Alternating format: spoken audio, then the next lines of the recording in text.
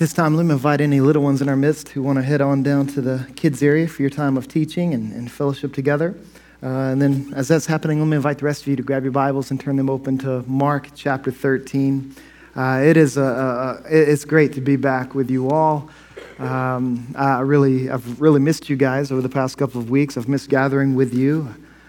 I will say that my family and I had a great time for a couple of weeks, just visiting family in another part of the country, and then we had the opportunity to vacate to Disney World, and so that was a lot of fun. They say you can't leave Disney World without getting sick, and that has proven true for my family. So my wife and all our kids, they're down for the count at the house right now, and we'll see what happens to me. But thank you for your prayers and for encouraging our trip. We certainly missed you.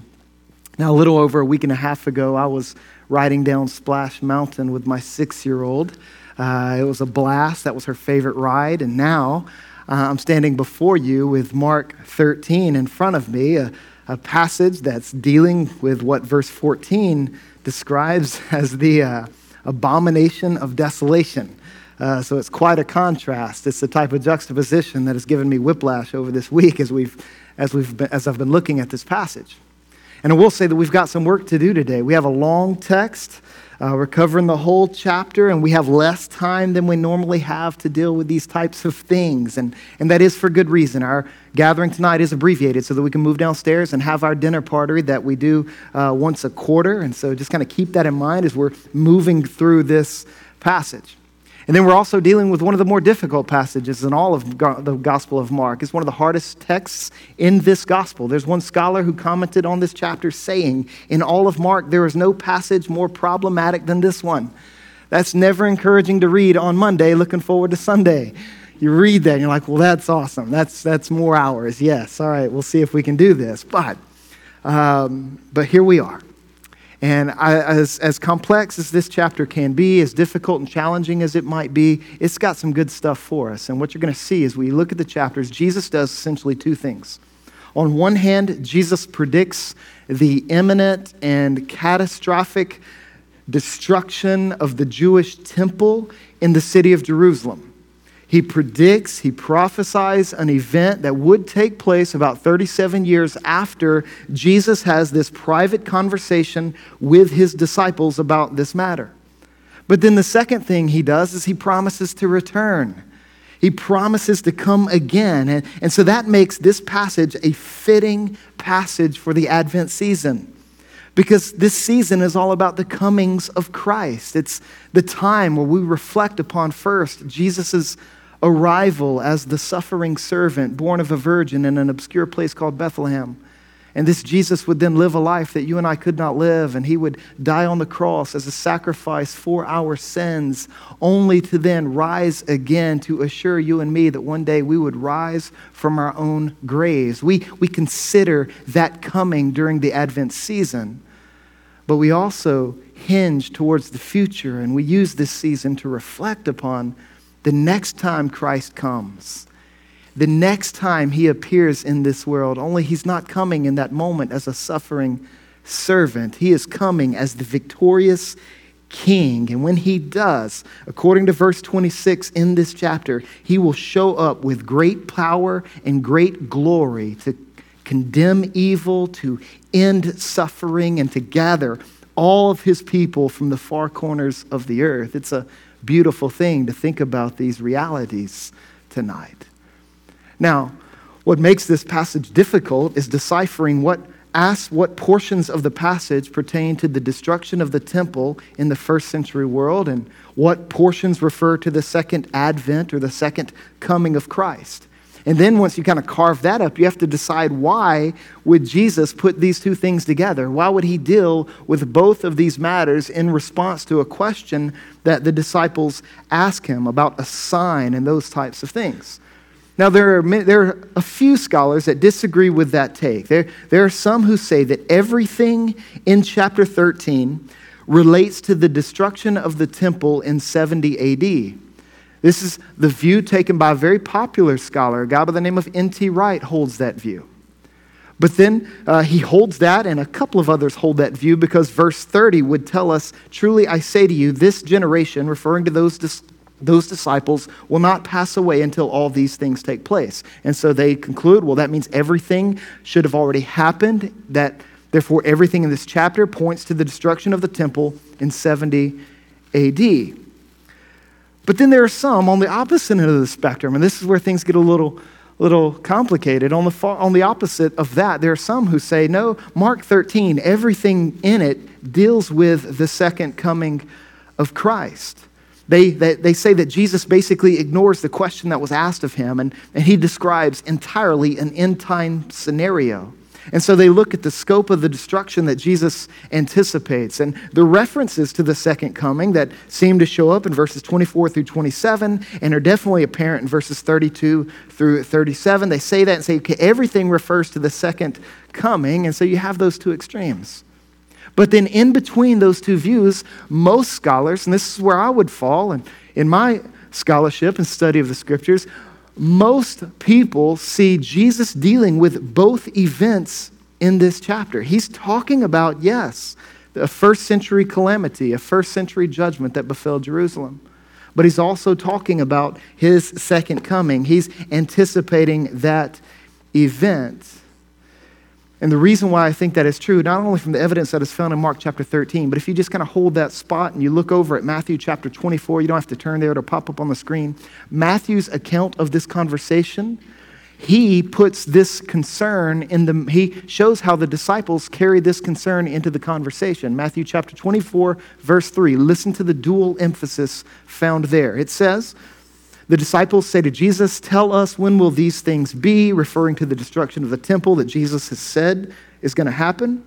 And what will be the sign of your coming and of the end of the age? When will all things be made new? When will this world end? When is that going to go down? When is Christ going to return? And so they bring both of those themes together, and I think Jesus has those themes woven together in Mark chapter 13. Now, with that in mind, let me just say this.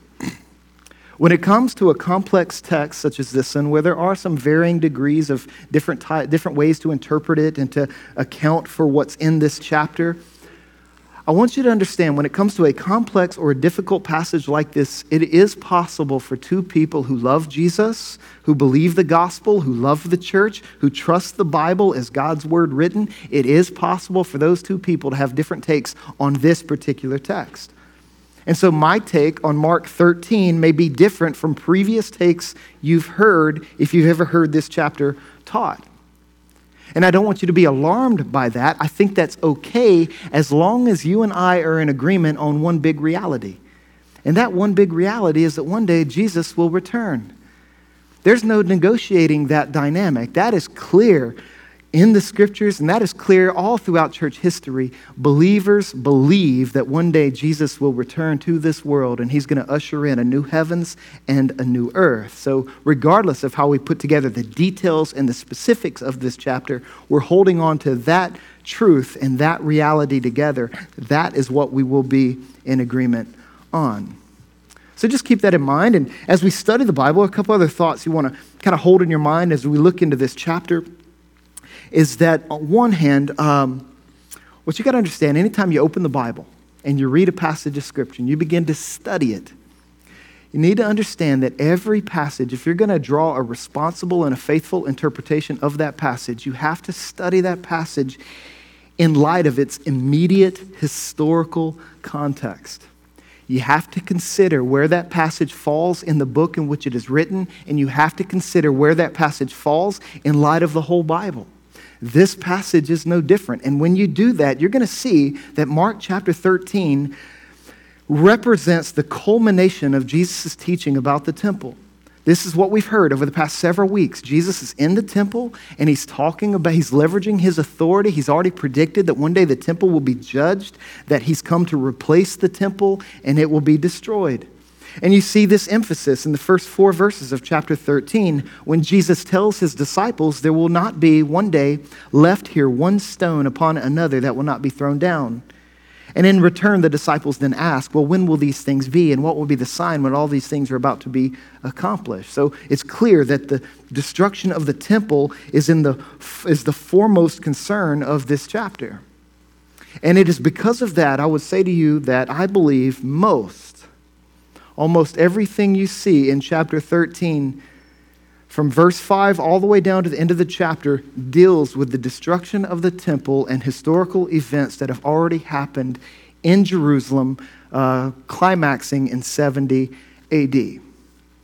And as I say that, I know that might disappoint some of you. It might burst some bubbles and it might pop some balloons, because I know there are some of us, perhaps, who are very excited about talking about the end times.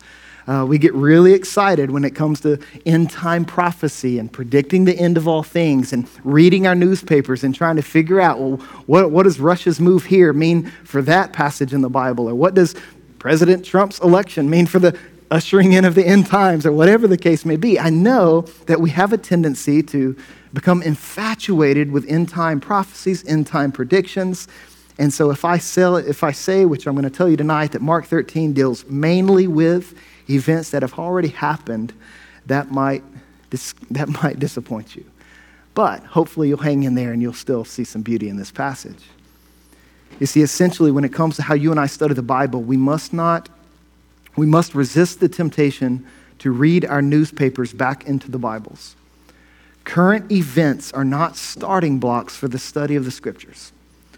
We study the Scriptures from the starting point of their immediate historical context. Every passage, this one is no exception. So I want to keep that in mind. And then the second thing you want to keep in mind is that every passage has an edifying purpose. Every passage has a faith-building concern. This chapter has been given to us to build our faith in a particular kind of way right now. This passage is not a horoscope. It was not given so you and I could predict the exact details of the end times in the future. Instead, the goal of this passage is to inspire present faithfulness in the face of future hardships. Present faithfulness in the face of future hardships. That's the concern and the edifying purpose of this passage.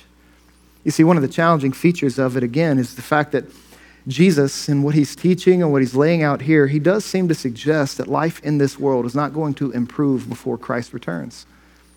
He suggests that, if anything, Jesus states that life is going to get harder, particularly for those of us who identify with Jesus as his followers. And that shouldn't surprise us, because we live in a fallen world, we live in a broken world, we live in a world where sin, Satan, and death are present and plaguing all things. And what you and I have to hold on to, kind of our worldview, is that as long as sin, Satan, and death are present in the world, then utopian ideals are naive. We don't want to subscribe to utopian ideals in our outlook on the world. But while I say that, don't let that drive you to despair. Don't let that drive you to disengage from trying to better the world that you live in and trying to honor Jesus and help others as long as you are here, for as much time as you give. Don't let it drive you to despair, because there's another truth that we got to kind of bring into that. And that is the truth from this passage, that as long as Jesus is risen, as long as Jesus is reigning, and as long as Jesus is returning, then our dystopian fears are unnecessary. We don't have to be afraid or despair or be paralyzed by pessimism in light of what this chapter is teaching. And for the reason why I think that is because when you read this chapter from start to finish, you're going to find 17 times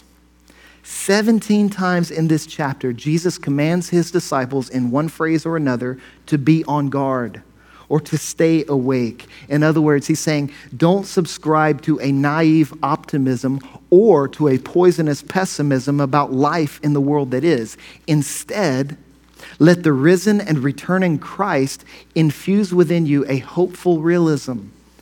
A hopeful realism. Let it be infused into your faith, and that will enable you to endure to the end.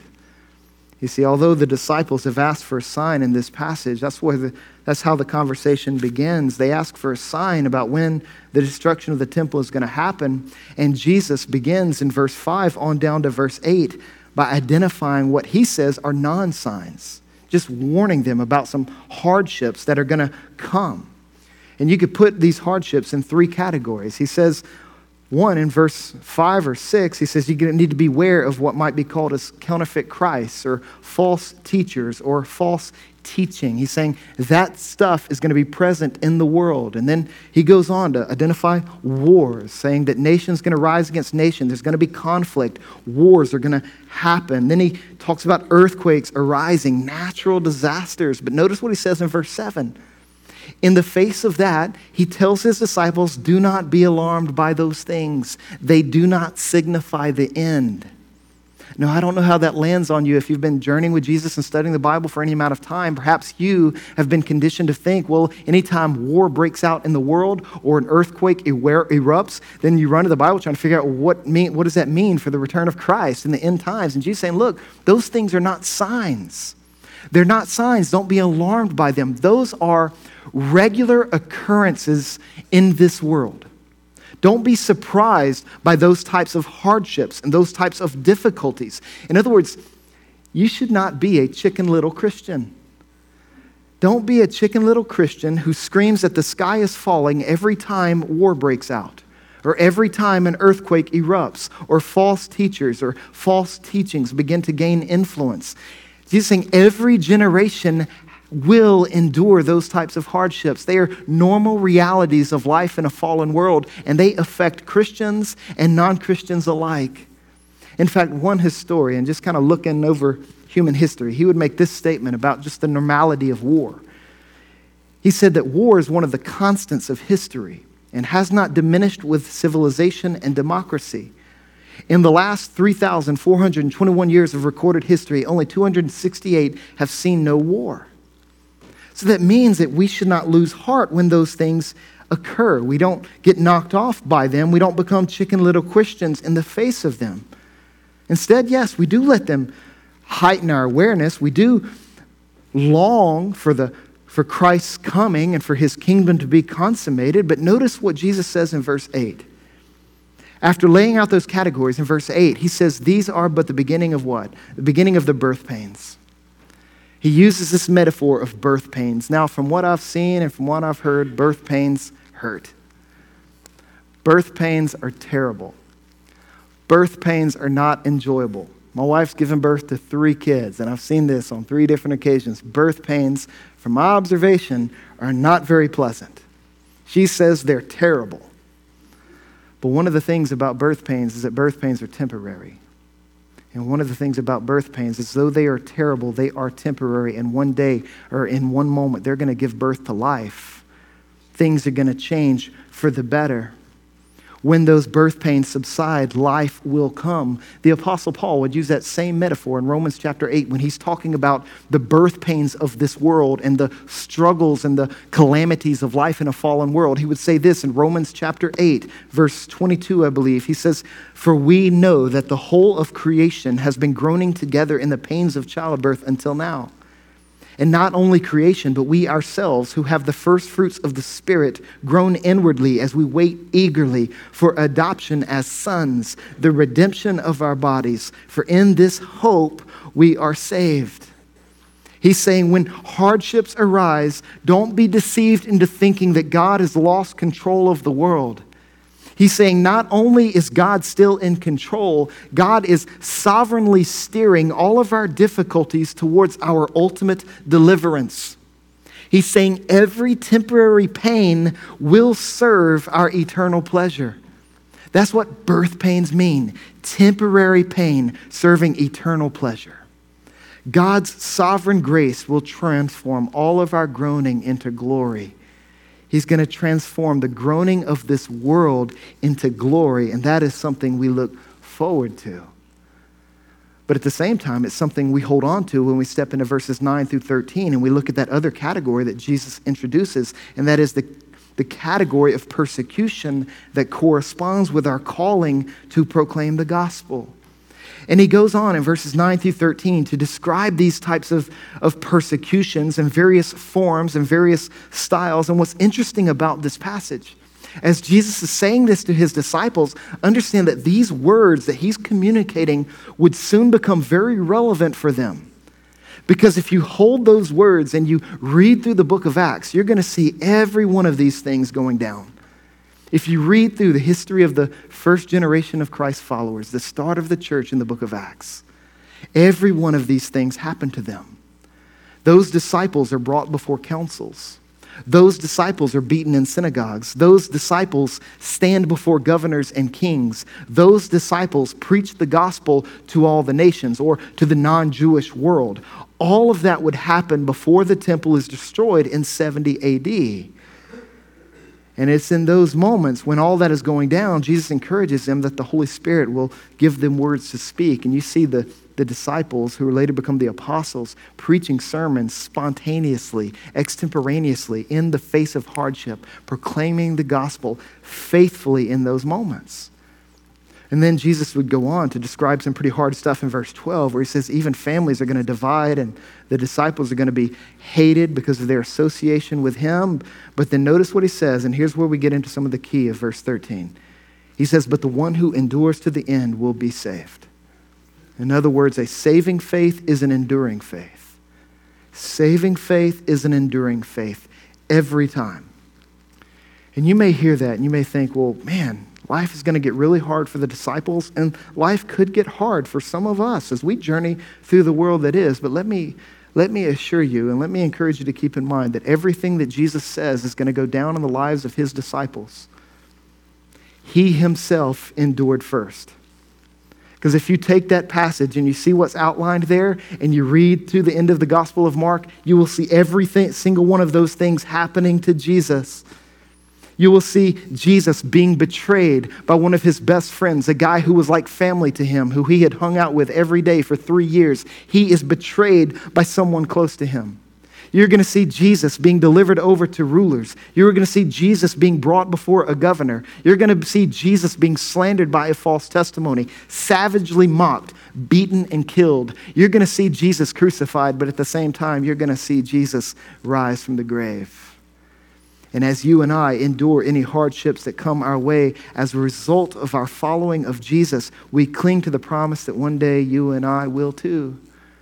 You see in this moment, and we've seen this time and time again in Mark's gospel, that the fate of the disciples is the fate of Jesus, or the fate of Jesus is the fate of the disciples. That his death is their death, his resurrection is their resurrection. We might say it is our death and our resurrection as well. So even then, you see this idea of inspiring faith in the face of future hardships. That's the edifying point of those first several verses. But then you look at verse 14 and you turn a corner and you see some complexity being introduced there. Now, we didn't read this portion earlier because it's such a big text, but let's read it now just to get it out there. Verse 14. Jesus would then say, but when you see the abomination of desolation, there's that powerful phrase, standing where it ought not to be, parenthesis, let the reader understand, then let those who are in Judea flee to the mountains. Let the one who is on the housetop not go down, nor enter his house to take anything out. And let the one who is in the field not return back to take his cloak. And alas for women who are pregnant and for those days who are nursing infants in those days. Pray that it may not happen in winter. For in those days there will be such tribulation as has not been from the beginning of the creation that God created until now and never will be. And if the Lord had not cut short the days, no human being would be saved. But for the sake of the elect whom he chose, he shortened the days. And then if anyone says to you, look, here is the Christ, or look, there is the Christ, do not believe it. False Christs and false prophets will arise and perform signs and wonders to lead astray, if possible, the elect. But be on guard. I have told you all things beforehand. And so he outlines an unflattering picture about some of the things that are going to happen. And this is where a lot of the complexity, again, begins to show up in this passage. Scholars differ amongst themselves as to whether this portion of the Scripture applies to the temple or whether this portion of Scripture applies to the end of all things. Now, I believe it primarily applies to events that have already happened, but at the same time, I think this passage gives a prophetic nod to an end-time scenario and to some end-time events. And the reason why I think that is how I understand prophetic or prediction passages in the Bible. One of the distinct features of biblical prophecy or prediction passages, such as this one, is that they always encompass far more than what initially happens. Let me give you an example. You take an Old Testament prophet like the prophet Isaiah, and you read his book closely, you'll see that Isaiah spoke of a coming king who would liberate Israel from Babylonian captivity and return them to the promised land. You read those prophecies and those predictions, and history would tell you that that person was the Persian king Cyrus, that he was the one who did those things, that God used him to destroy the Babylonians. And afterwards, he then told the people of Israel to go home. And so Isaiah's predictions, his prophecies included Cyrus. But his predictions and prophecies far surpassed Cyrus, because in those same passages, you see a nod towards a more ultimate fulfillment. You see a greater compass as they spoke of a greater king who would come and bring ultimate deliverance for all of God's people everywhere.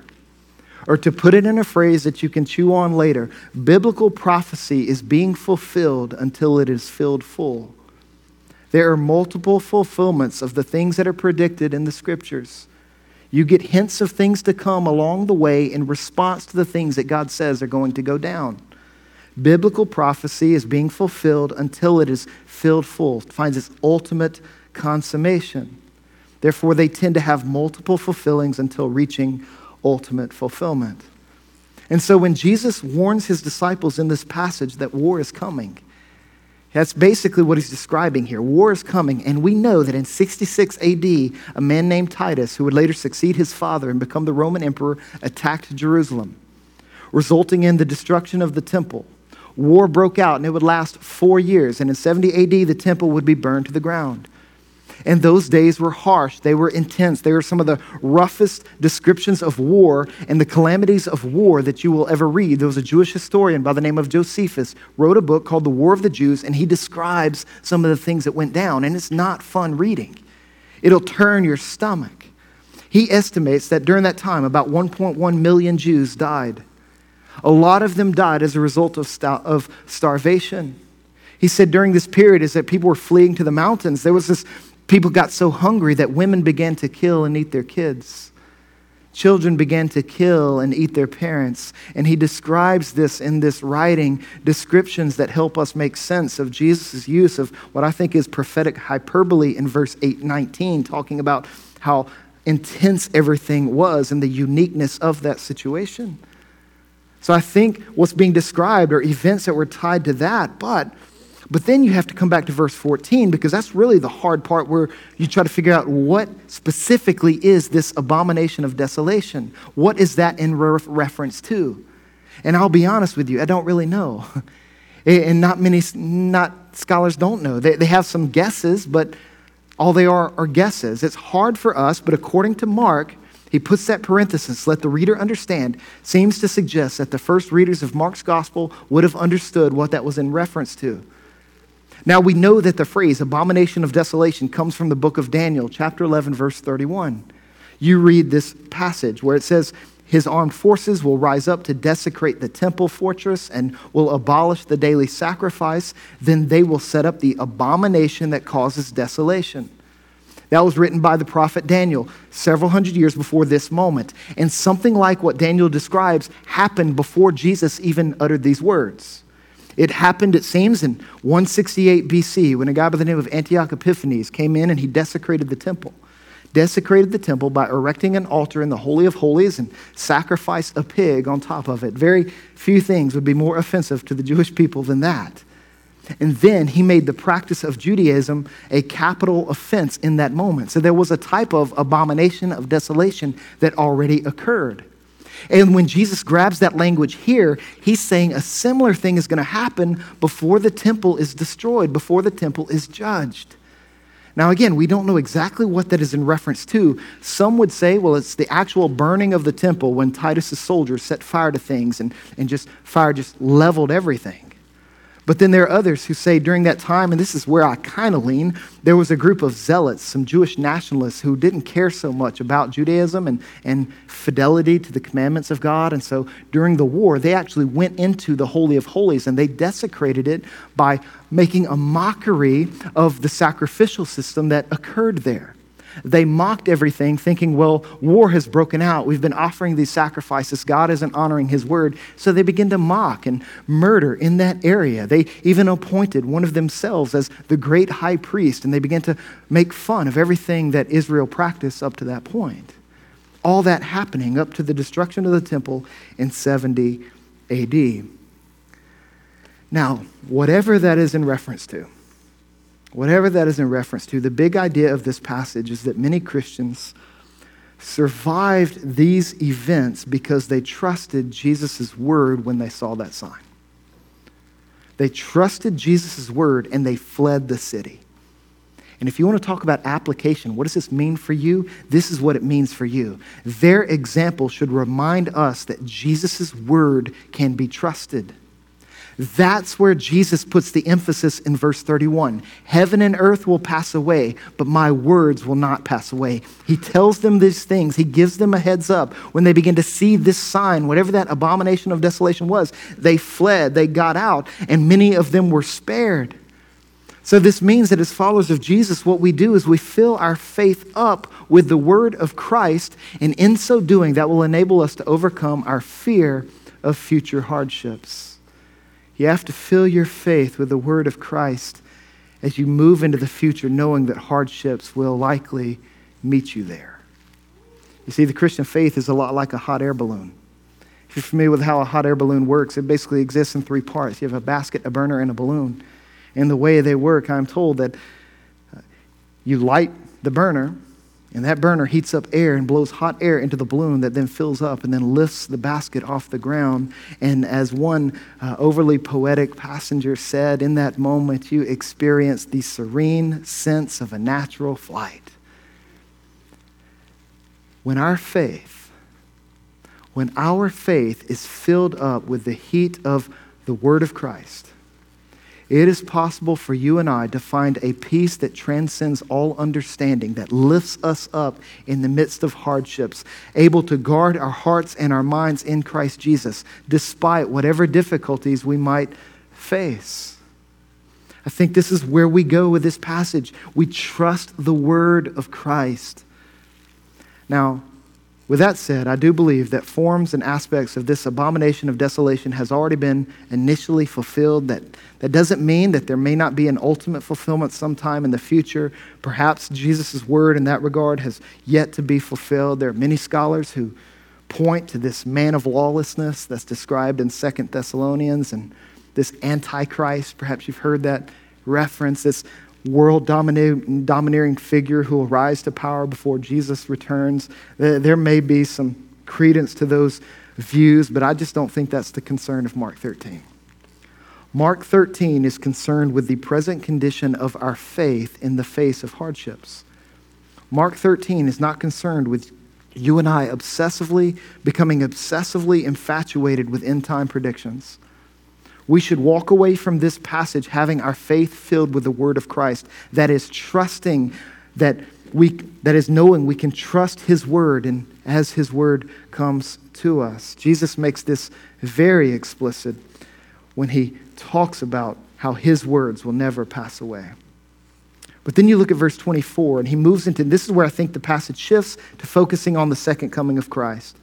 He says, but in those days, referring to another day in the future, after that tribulation, the sun will be darkened, and the moon will not give its light, and the stars will be falling from heaven, and the powers in the heavens will be shaken.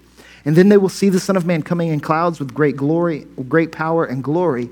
And then he will send out the angels and gather his elect from the four winds, from the ends of the earth to the ends of heaven. He describes his second coming. And then in verse 28, again, this is how I'm piecing it together. Verse 28, he then turns back to focusing on the temple. He pulls out the image of a fig tree and he says, learn its lesson. You know that earlier in chapter 12, Jesus used a fig tree to illustrate the temple. It's already associated with that, so I think he comes back to focusing on the temple in verses 28 through 31. But then you get to verse 32, and I think he oscillates back. He comes back. You see a weaving effect, an antiphony effect in this passage. Verse 32, he steps back up and he starts talking about his coming. And this is where the chapter ends. It ends with the assurance that one day Christ will return. Now you read that passage, verses 32 through 36, and a lot could be said about that. But if anything, this passage should caution you and I against casting end-time predictions. Jesus is clear that no one knows the hour for when he will return. He even says he doesn't even know. So you want some more application from this passage? Don't waste your money buying a book whose title promises to crack any eschatological code. Keep your money. Don't waste it. That's the application. That's the takeaway for tonight. I'm not buying a book that's trying to tell me when Jesus is coming back. Don't do that. It's a waste of money. There was a book written in 1988 that said, it was titled literally 88 Reasons Why the Rapture Will Be in 1988. And it actually was bought. It climbed the charts of the bestseller list. But then when 1989 rolled around, sales plummeted, right? A lot of people wasted their money. Don't waste yours. That's the takeaway from this text. You see, ultimately, our concern as you read this passage and as you study the Gospels, our concern should not be with signs. Our concerns should be with service. When you read verses 32 all the way down to 37, this is the image he pulls out. He says in verse 34, it is like a man going on a journey. When he leaves home, he puts his servants in charge. And they have work to do. They have a mission to fulfill. And they are to be faithful to that calling until the moment when Christ returns. So you're not looking up into the sky. You are engaging the world in which you live, loving and serving and blessing the world in which you live. We are concerned with service, not signs. We're not concerned with future predictions, but with present obedience. So we faithfully live out our call to follow Christ in the here and now, trusting God to handle the future by working all things out according to his plan of redemption. Now, that brings me to one last kind of question and thought for this text. And it's the question, why does Jesus oscillate? Why does he move back and forth between teaching on the temple's destruction and his second coming? Why does he weave these two themes together in this conversation with his disciples? Now, I'm going to give you my answer. You may not agree with it, so be it. Here's what I think's going on. I think it's a good one, but here we go. Now, up to this point, consider all the things that we've studied in Mark's gospel up to this point. Up to this point, we've read and witnessed Jesus performing, again, many signs and many wonders. He's been doing miracles, and he's called them signs. We have said that all of those signs indicate something about the kingdom of God. They show us something about the nature of God's kingdom and his concern for the world. So when Jesus heals the sick, it reminds us that sickness will not be present when the kingdom of God is fully consummated. When he casts out demons, he's reminding us that there's coming a day when all demons are exiled, when all demons are done away with.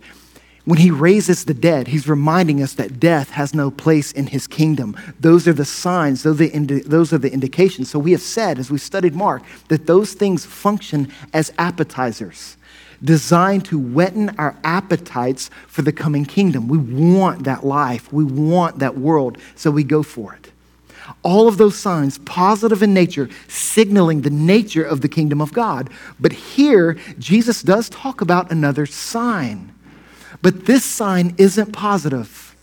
This sign is negative. He's talking about tribulations. He's talking about hardships. He's talking about the judgment that will fall upon Jerusalem.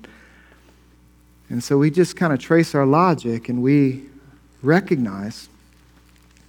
begin to recognize that the destruction of the temple in Jerusalem and all the events that surrounded it, including the abomination of desolation, all of that serves as a negative sign, a negative warning to people about what life outside of his kingdom will be like.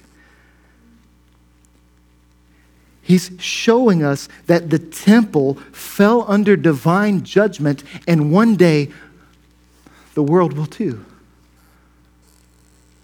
Judgment is coming to the world in which we live. Divine judgment is going to fall upon this world, just as it fell upon Jerusalem back in that day. And a person's only hope can't be found by putting your faith in a building or a temple. Your hope cannot be found by putting your faith in a government or an ideology or a cause or a movement. Jesus even says all those things are going to pass away. Heaven and earth will pass away. Everything but one thing, and that is my words. My words will not pass away. Only the word of Christ is going to last forever. So our only hope then is found when we exercise an enduring faith in the word of Christ. And it is that type of faith that enables us to overcome any fears you may have about the future, including your fear of death, including your fear of divine judgment. You put your hope in the word of Christ.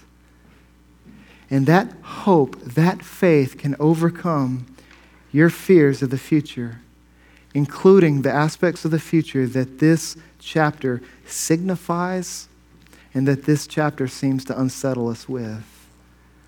And so what we do as disciples is we respond to this text by setting aside every weight and sin that clings so closely to us. And we run with endurance the race that is set before us, looking to Jesus, the author and perfecter of our faith, who for the joy that was set before him endured the cross, despising its shame, and is now seated at the right hand of the throne of the Father. And it is from that place one day the Father will say, go get him. And he's going to return. And our hope will be fulfilled. Our longings will be satisfied. A new heavens and a new earth awaits all those who trust in the word of Christ. Let's pray. Heavenly Father, I ask that your Spirit would help us to meditate upon these thoughts. I know there's a lot here, and we need your Spirit to help us sift through the emotions that have surfaced as a result of reading this text and thinking about it. Help us as we move from here to not just run past this passage or dismiss it. Help us to continue thinking about it and praying through it and having conversations over it together so that our faith may be filled up with what it is you want to edify us with and help us grow in. And so, God, I ask and I pray that you would do that for us in Jesus' name. Amen.